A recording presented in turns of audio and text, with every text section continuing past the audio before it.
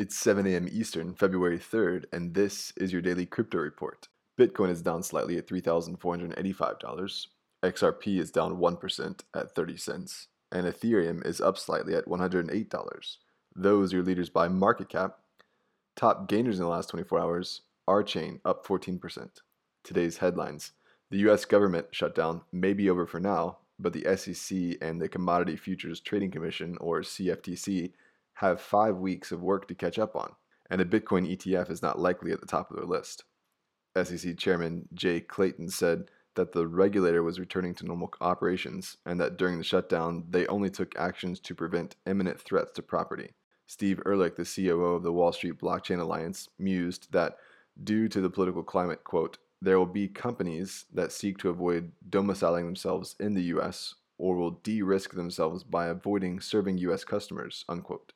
The shutdown postponed or forced the withdrawal of several ETFs, including the VanEck SolidX Bitcoin ETF, which was withdrawn, then resubmitted and joins the NYSE ARCA ETF that we reported on last week in limbo. A newly uncovered malware steals browser cookies and other information on Apple MacBooks to steal cryptocurrencies.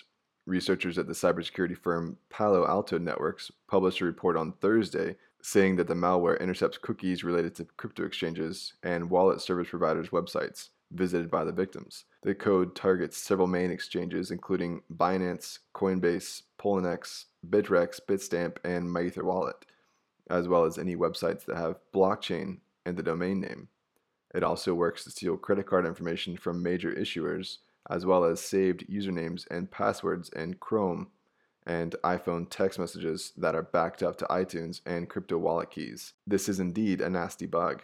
To top it off, the malware will change a victim's system configuration to maliciously load crypto mining software and mine a currency called Koto. A solve has not yet been announced, but researchers encourage MacBook owners to keep an eye on their security settings and digital assets to prevent compromise and leakage. And some good news out of Wyoming, the Senate has passed a bill recognizing cryptocurrencies as money.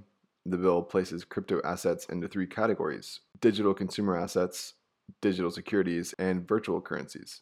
The bill, which we reported on when it was introduced, slots digital consumer assets into 3 categories above and stipulates that virtual currencies will be considered money.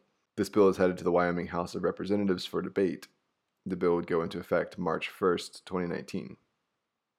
And finally, Ripple is looking to expand into China in a new way with a new office in Shanghai. They're looking for a country manager that will be the key hire in bringing their new international office to life.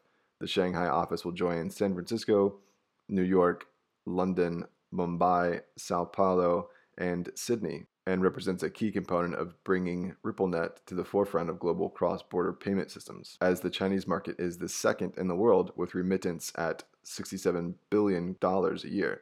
RippleNet is on the way with 200 financial institutions at this time. Well, those are your leading headlines today. Visit us at dailycryptoreport.io for sources and links. Find us on social media and everywhere you podcast under Daily Crypto Report.